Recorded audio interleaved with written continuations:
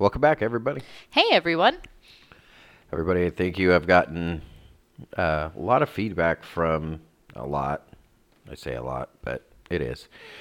Of feedback from these shorter podcasts saying that you guys really benefit from these, and thank you for that. Who'd have thunk that people would listen to a podcast that wasn't 3 hours long, right? Pretty cool. Yeah, we kid. I can ramble for hours, but anyway. Obviously by the title, we're dealing with one of my favorite verses here. So this is kind of a I say Brandon that Ruins snickering. That's what I was treasured doing, yeah. Bible verses. Yeah, this is one that kind of goes along with the prayer podcast that I just put out. Yes. Which I got a lot of feedback from that too, that y'all enjoyed that, and finally were able to see my heart with the beginning of that, and I thank you because it was a very difficult one to do. Yes. For me, and it still is difficult for, it still is weighs heavy on me. So I want everybody to know that. But this kind of goes along with that because one of the repeated verses that we keep hearing with this, I mean, we see it on Facebook, we see it on... Oh, this is posted all the time. I've seen churches put this on like their yes. signboards Matter of fact, in front I think one down the road from us had this. It's kind of a big thing. And especially with that whole prayer march that went on here recently. So if you guys haven't seen that, you definitely should check that out if you haven't seen that podcast. Yeah, and this is we're talking about 2 Chronicles 7:14. I'm just going to go ahead and read it, and then I'm going to talk and break it down a little bit. But verse 14, if my people who are called by my name humble themselves and pray and seek my face and turn from their wicked ways, then I will hear from heaven and will forgive their sin and heal their land. So that one is the verse that's used by everybody under the sun, especially in the more charismatic prosperity teacher in churches. But honestly, I feel like it's not even just that anymore. Well, you no, know what it's I mean? not. No, yeah, it's Yeah. especially, and that's where I said that I was really surprised at the prayer march because this talk was coming out of the mouths of teachers that I wasn't expecting. Exactly. Like this type of talk. And here's the problem with it, is that we have to put everything in its context, especially when it comes to interpretation. Thanks to our dear friends over at Compelling Truth, and they are just an offshoot of gotquestions.org. Okay, they have an article here that I'm going to read real quick that explains the importance of this. And what this is it's called, there's two big words here that we use. Okay, the words are exegesis and eisegesis. Okay, I know those are big, huge words, but... And to be honest, the first time he used that word with me, the exegesis, I thought he was not making it up, but I thought like Brandon is dyslexic, and so sometimes he will come across things and he says them totally wrong, and I'm like, honey, that's not what that is. I do But do that. his letter, like it This messes is true. with him. Yeah. So the first But I time, usually catch it myself. yeah, but the first time, like years back, when you were like trying to talk to me something, and you were like exegesis, and I'm like, honey, that's not a real word. Like you're not getting that right. I thought like I was so smart, and then when you broke it down, I was like, oh, that. So you guys, it is a real word, because I know for some of us, we're like exegesis and eisegesis. Like what the heck are you talking about? Yeah, now I think this is really one of the only things that I don't do that with is when it comes I have a harder to time saying scripture. it than you do. So. But okay, these two what do these two words mean? Okay, exegesis and eisegesis are two opposing views to the study of the Bible. Exegesis refers to an explanation of the biblical text based on an investigation of the language, history, culture, and context of a passage in its original setting. Okay, so that is what exegesis is. Okay, it's a explanation of biblical text based on investigation of the language, history, culture, and context of what this verse says. Okay, it's not some man-made doctrine, or you can tell when you break these things down that it's just common sense. I mean, these are just common sense tools that you use when you're reading something. I mean, you actually do this when you're reading news, or when you're reading somebody, a letter or a message from somebody that's in a group or something like that. Like you automatically do these things. Like you don't even think of it, but you automatically use these tools in your brain. So I mean, these aren't new. I mean, they require a little bit of work. I mean, it requires a little bit of work, and that's what's really important here, and that's what we lack. So that's exegesis. Now, eisegesis, the other word, refers to the interpretation of a passage of Scripture based on subjective understanding of the text. That is about 99.9% of what's out there, of this type of Second Chronicles verse, that gets used. That's an eisegesis. What we're doing is we're taking a verse and we're going, you know what, that sounds good. We're going to go ahead and apply that to our country and our current state. And there's certainly things that can apply, especially from the Old Testament. But let's pump the brakes a minute and let's take a look at how we can do that, because we just can't come and take something and say, yep, this is what it means. No, you have to go through the process. Well, and this is where I think people like to come in and argue, well, that's just your interpretation. That's just your opinion of it. That's just you know what I mean? Like different, this is what allows teachers to teach this or teach that, right? Because it's based on, well, this is how they read the text. This is what they got out of it or whatever. And it's like, no. This is why this is so important.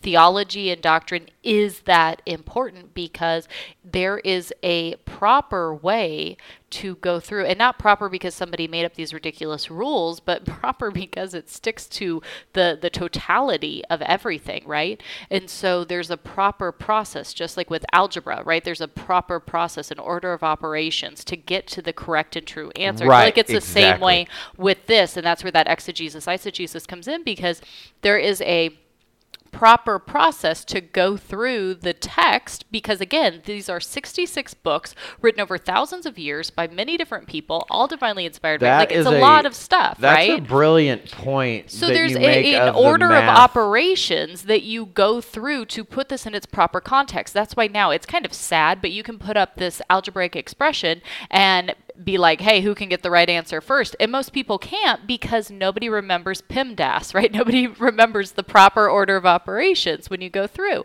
And so maybe I just spent too much time in math class, but whatever. There's a proper order that you go through. So that's where you can look at teachers and be like, no, it's not that we have a difference of opinion. It's not that that's my interpretation of the text or what I got from it.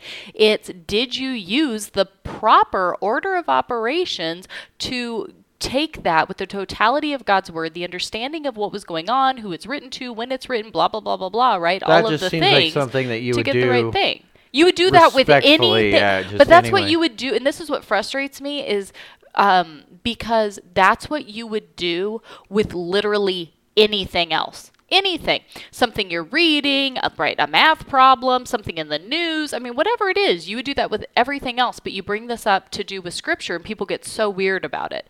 Well, that's just your 2 cents. That's just what you got out of it, what your interpretation was. No, that's what it says Right. when put in the proper order of operations, right? The proper context, the understanding, totality of God's word, everything weighed in. Like, that's what it is. And that's where you say so often that really, there are very, very few biblical, doctrinal, theological differences that believers can truly have.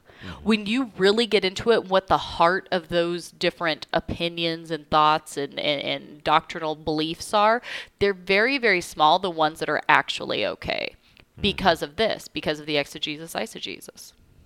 Yeah, if they don't understand that whole thing. But that was a brilliant like Sorry, as you comparison were as far talking, as it just the algebra, because you can look and you can just put the answer down, right?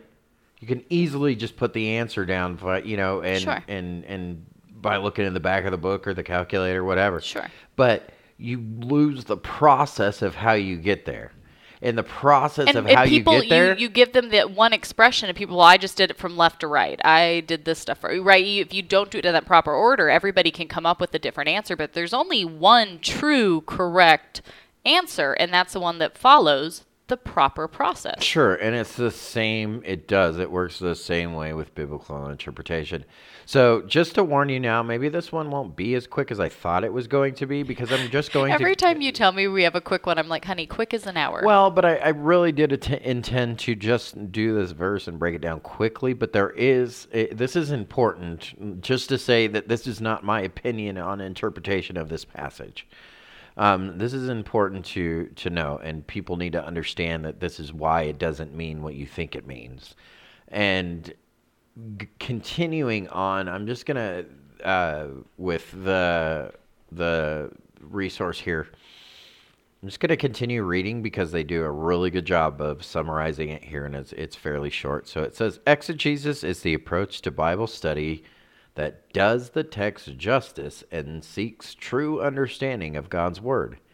It looks at what the text says in appropriate context, wanting to learn from the text rather than wanting to use the text to support a preconceived notion. Okay, 2 Timothy 2:15 teaches, do your best to present yourself to God as one approved, a worker who has no need to be ashamed, rightly handling the word of truth. Rendering of that verse is rightly dividing. Rightly dividing, which that is a rendering that I wish would have carried over to the ESV. I wish they would have done it like that. They didn't. I just think it's really important the way, and I'm not a word person. I'm really not. But I think that communicates, this is where I'll, tip my hat to you, KJV only people, because, this is where they get it right. Sure, and that's exactly really what great, the text is. That's exactly what Paul is trying to communicate to Timothy here. This is rightly handling, rightly dividing the word of truth, and there is division. They're saying, okay, I have to take out of here and divide what I can and what I can't, by using this process. Continuing on, though, it says exegesis is a method of study that promotes this. Okay, eisegesis is often associated with postmodern culture and literary study. While every person brings some level of personal bias to his or her understanding of the Bible, eisegesis focuses on using this bias as the bias for interpretation. Instead of asking, what does this biblical passage mean? Eisegesis asks, what does this verse mean to me, or how does this passage make me feel? Okay, that's really important. Instead of asking, what does this biblical passage mean? Eisegesis asks, what does this verse mean to me, or how does this passage make me feel? There's an issue there. Okay, the subjective approach to Scripture is concerning in many ways. First, a subjective-focused approach to Scripture reads into the Bible what the reader wants to hear rather than what the Bible wants a person to hear. Second, eisegesis takes meanings from the biblical text that were never intended. That's a key point here.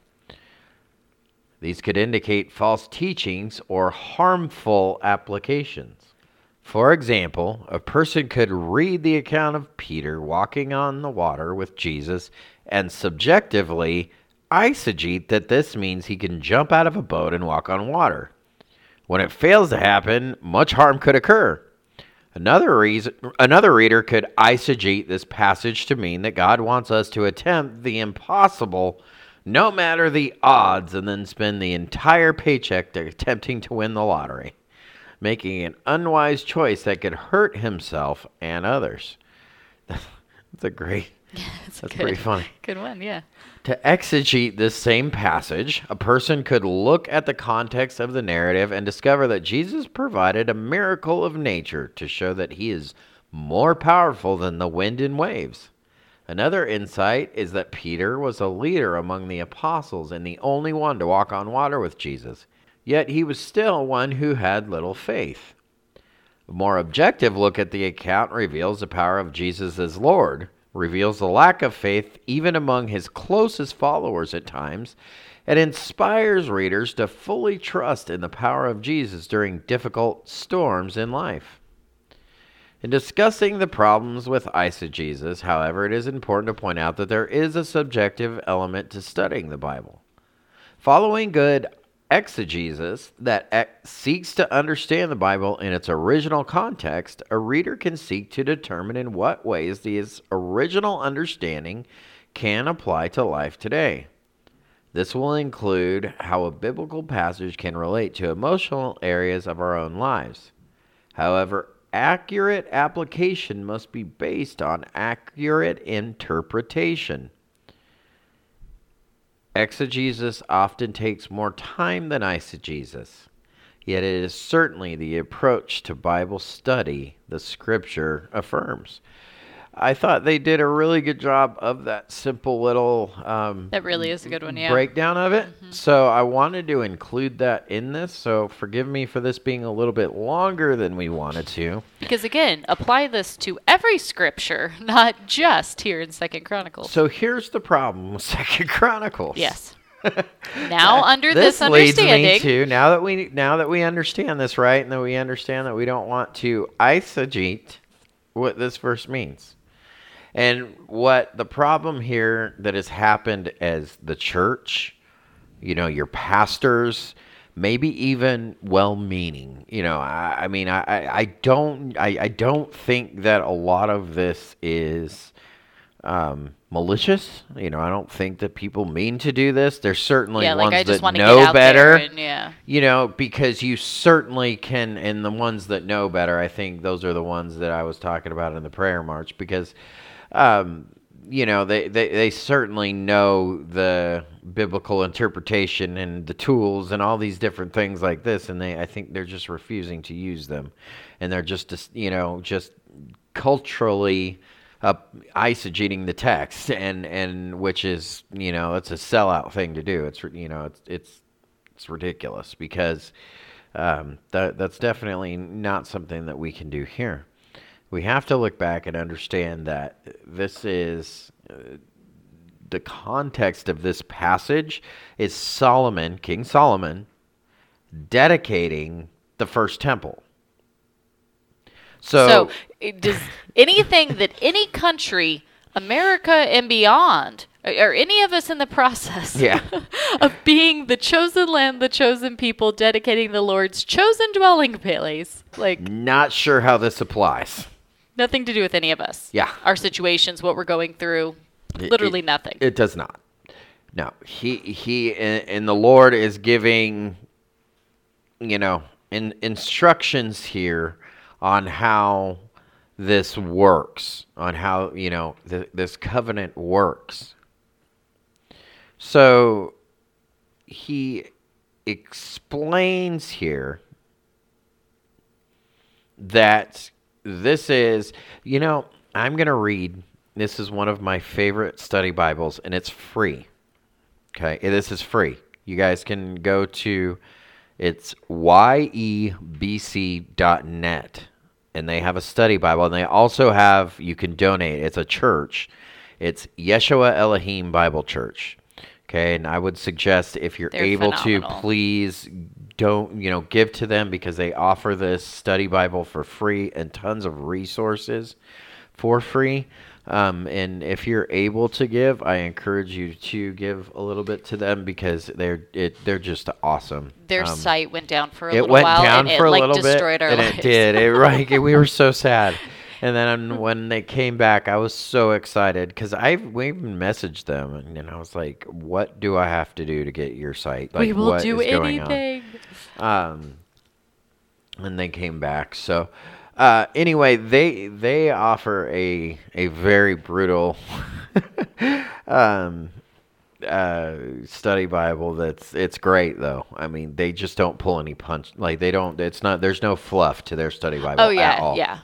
It's You can very tell, like I know straightforward. we've kind of chuckled a little bit because we'll be reading our family Bible study or whatever, and you read the study note, and you kind of like really harsh things that the study notes are always like, well, they just put it Yeah. so much more. I guess like that, like professional, just a Yeah, little yeah, whatever, more politically correct Yeah, type of way. exactly, Yes. exactly, Yeah, and that's Yeshua where does I not have love. that. They don't. It's their own thing. You can only get it on their website. Although I've totally contemplated asking them if like I can take it, make it pretty in like a printable form. But yeah, they don't hold back. Like I mean, because they're saying what it is. You didn't have to add the fluff. Yeah. So Read the note. their note here for this verse was phenomenal.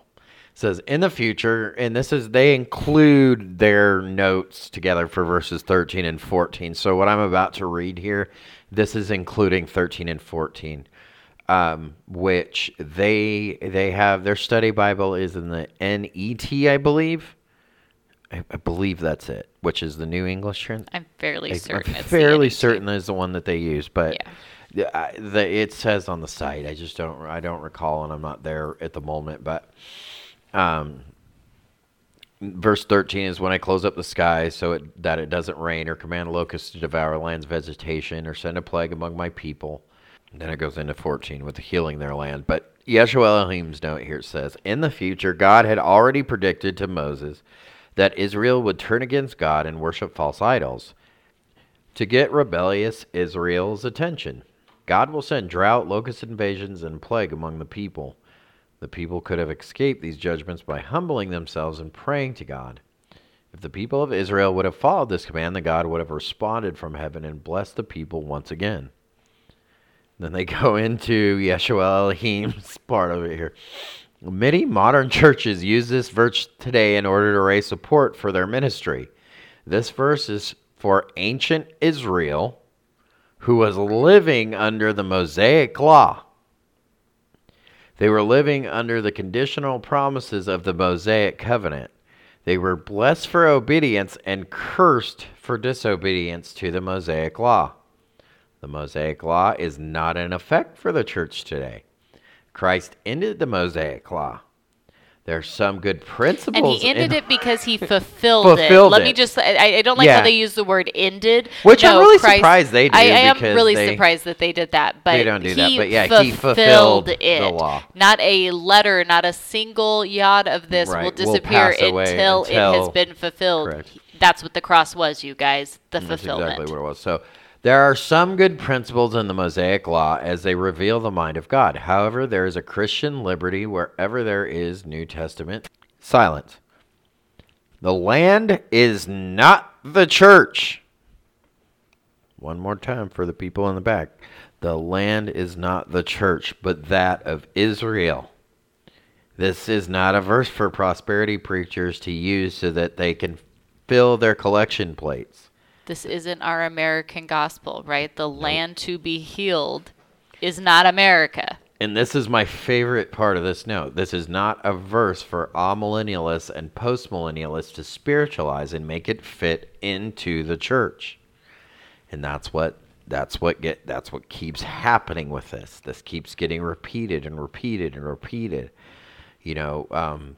Every single prayer, Greg Laurie's prayer, Franklin Graham's prayer, even all these different prayers were citing Second Chronicles as saying that the Lord will heal the United States If we just if repent we just and pray turn and repent. do these things. And well, I mean, If went all over the the whole people, right, thing. you look at Nineveh, right, because we only have the one example where a people truly did. So yes, if all of America were to truly repent and turn to the Lord, Could God most definitely heal our land and do mighty things? Sure, Well, of it's course, not mighty a- things would be happening because the hearts of man would be turned from Satan, repenting, and now new minds that followed the Lord. Absolutely, things would be different. But we have a reprobate mind, and Guys, we've is been that given. really going to happen? We have a reprobate mind, and we have been given up by the Lord, Yep. and we don't want to turn and humble ourselves. Even our righteousness damns us. So even this, righteous right that's standing up there, calling for the repentance of the nation while refusing to acknowledge their own sin. Yep. This is, you don't even know what repentance is. You don't, how are you going to stand up there and say repent when you're standing with heretics? How does this work? I mean, that's what's wrong with our country. Yeah, we're That's calling what's wrong for with the repentance church. and then handing the microphone to the likes of, Franklin Graham and Paula White. Are you kidding me? This is, You wouldn't know repentance if it smacked you in the face. Honestly, most of us, even within the church, would not. I mean, how can this was cited, and I don't remember the pastor's name, but it's in CBN's Christian Broadcasting Network's The Return. Yeah. It's about I think it's an hour and 22 minutes and like 10 or somewhere in there that's into it, where the teacher or the preacher is praying and he thanks the Lord for Ruth Ginsburg's death and citing this verse at the same time. Yeah. That right there is the problem, and why this won't happen, and why this is a ridiculous application. I mean, you can't see that there's not a safe application to say to use this verse as that. Okay, this is not what that verse was. Is it theoretically true, and could it happen? Yes, but that's not, just because it is, that doesn't mean you can take this verse and make it and turn it into your own idea. Well, because again, your that own point theology. being that if the whole nation truly repented, turned away from doing evil, followed the Lord, you know what I mean? Like, if that's truly what happened, like we've always said, I don't want abortion to be made illegal. I want to see people not want to murder their babies. Right? So if our hearts truly did, all of us across the board as a nation, however many bajillion Americans there are. Yeah, I mean, theoretically, yes, this Yes, could things happen, would but it's change. not going to, Yeah. and it can't. And there's nowhere in Scripture that it says that it's going to, and it's a stretch to even make it try. Well, that's that whole looking at Romans 1, right? And God giving us up, The like other it's- difference is, let me show you where this would make it, this would be, different, is because I'm going to have to do another one of these short ones probably on Isaiah. And for instance, using a lot of the prophecies that Isaiah has, okay? No, putting these in their context and realizing these were prophecies not against the church or the Christian church. But the thing with these prophecies, though, is we have a wider application with these. Because these prophecies go for all time. This is a general behavior of the people of God. This is something that keeps reoccurring, and we will consistently disobey God. See how that process is completely different from going and taking something these were instructions to Solomon regarding the dedication of the temple, versus a prophecy that is prophetic, that this is literally a message from God given to the people of Israel. But this prophecy covers not only Isaiah's time, but a time that hasn't even occurred yet, that goes into the second coming in the millennial kingdom. And we have all kinds of things that have not yet occurred. So the applications of these things are completely different. But when we go and try to take something out of the Kings or Chronicles or something like that, you need to be real careful. There's rarely anything that applies except for the behavior of wicked kings, which is consistent all throughout Scripture, all throughout Israel's history. You know that most people don't understand that Israel had very few good kings. Yeah, there really are few and far between. I cannot wait. We're going to do a whole thing with that, with the Bible study with the kids for school, where we go through and like chart out the kings to Oh, see it like put goodness. together, you know? Yeah. But yeah, I didn't know it's, that. yeah. Yeah, it's goodness, gonna, that's we're gonna not be quite good. there yet. We're still in Job, but I'm excited. Yeah, they had very few good kings. And we don't really get that. So, I mean, we just have to be careful with our applications, and this right here is one of these dangerous applications. This is just shows a lack of knowledge in the people, though, when we want to have this milky eisegesis gospel that we can just apply and just throw an American flag behind it, and it makes us feel so good inside, and but it's not. That's not true. Nor is our kingdom, the Lord's kingdom is not here. I mean, I just, this to me shows a lack of biblical understanding, especially just New Testament understanding, especially reading. How do you read the New Testament epistles and not understand that there's a sense of imminency of Christ's return, and that this world is something that we're just passing through. It's not our home. It's not something that we are to bother in. We know that we have to be here, but we're looking for Christ. We're not looking for anything else. So how can you read the and then go, yep, so if we as a people just all get together, then God's just going to heal our land and is going to bless us? How does that work when we're looking for the soon return of Christ? I don't know that it says in there that it's going to be a cakewalk until he gets here and that we can build this utopia. Nope. See, the problem is you're getting into postmillennialism now. Now you're getting to the point where you think that you can sort of bring in the kingdom of God. And people don't even understand these simple doctrines that they're not of men. They're understandings that we have to have, and we just can't go and just paste these on things. And for me, it's, as a country, continually gets worse, and I just don't want, this is the seeker-friendly gospel, and way that we present Scripture is just so harmful.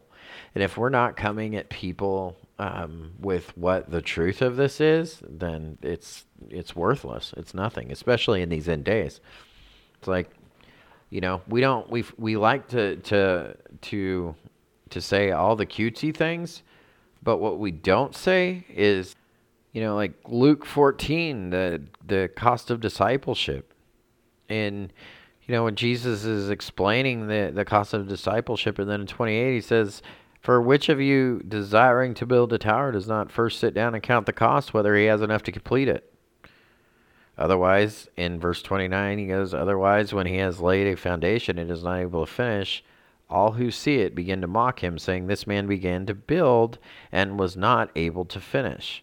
Or what king going out to encounter another king in war will not sit down first and deliberate whether he is able with the 10,000 to meet him who comes against him with 20,000? In verse 32, and if not, while the other is yet a great way off, he sends a delegation and asks for terms of peace. So therefore, any of you who does not renounce all that he has cannot be my disciple. Why do we not talk about that? It's not seeker-friendly. It really isn't. It's anything but. It's not. And we cheapen the gospel. We cheapen, and we're lying to people when we don't tell them to count the cost. Yeah. Don't just put on the We're save setting up jacket. these Don't false quote unquote ideas. invite Jesus into your heart. He doesn't need to be invited. Yes. You need to come to him on Exactly. your knees in humility. He is not standing at the door to your heart, knocking, No, waiting man, for this you is- to let him in. This is so backwards.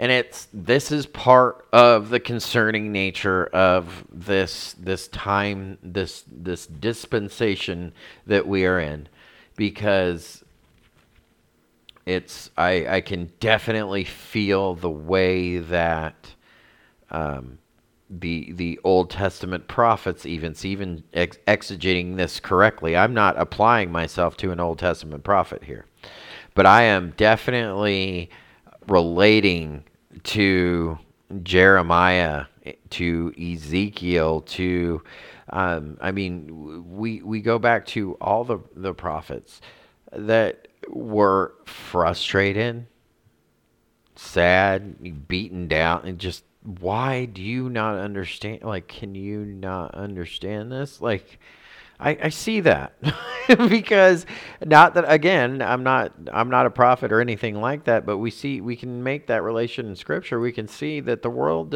doesn't, in this, I say the world, but this milk that we're being fed and trying to push in our country right now is just, it's very, very empty, and we need to learn how to count the cost. So that is definitely not what 2 Chronicles 7:14 means. It does not mean that the Lord will heal America. Does it mean that he theoretically could, and if a whole nation did do? Yes, of course. We have one biblical example of that in Scripture, and that's in Jonah, and that was Nineveh.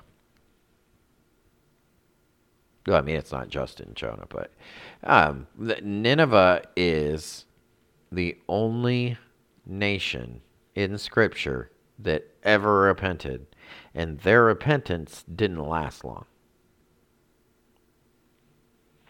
What's funny is, if theoretically, if that was true, heal their land forever. Yeah, well, have you seen Syria? Yeah. If that meant what it says it meant, and God is forever and his thing, that would definitely be a little bit different.